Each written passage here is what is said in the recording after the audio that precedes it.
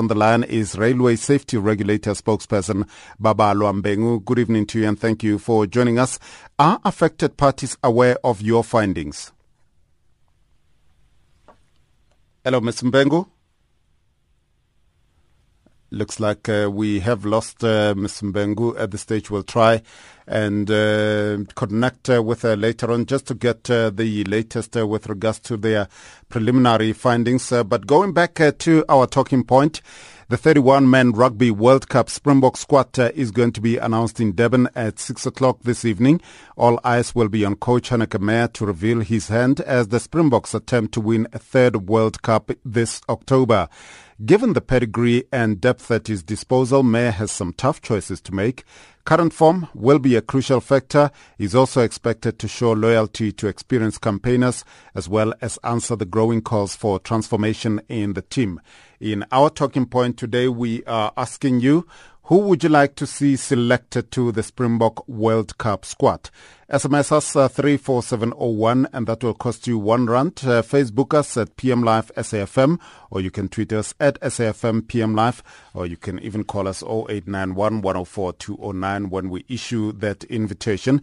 Let's go back to that Shosholoza mail train, the derailment of Prasa's Shosholoza mail near Kimberley earlier this month.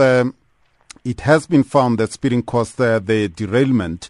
And joining us on the line is Railway Safety Regulator spokesperson Babalwa Mbengu. Good evening to you and thank you for joining us. Good evening, Ike. Take us through those preliminary findings in the report. Thank you very much. The first thing that we need to note is that in conducting this investigation as a railway safety regulator, we looked at the safe operating procedures, which is that firstly, before a train driver departs on their journey, the first thing that needs to happen is that they need to have a schedule for speed restrictions of the section that they'll be traveling on. Secondly, they also need to have a safety talk with their section manager, sorry. And in looking at all those things, we also found that there was failure, what appears to have been failure between Transnet and PRASA in communicating the speed restrictions that were on the line. And the speed restrictions were purely on the basis that there were railways that were being done on the line.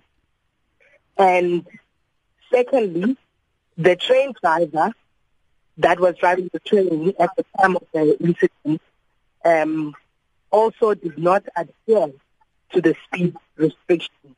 As much as the speed restriction might not have been communicated to him, the speed restriction code was there about 1.5 kilometers away from where the crossover section is, which is where the incident occurred, the derailment occurred. What have you been able to learn? What caused that communication gap between Transnet and PRASA?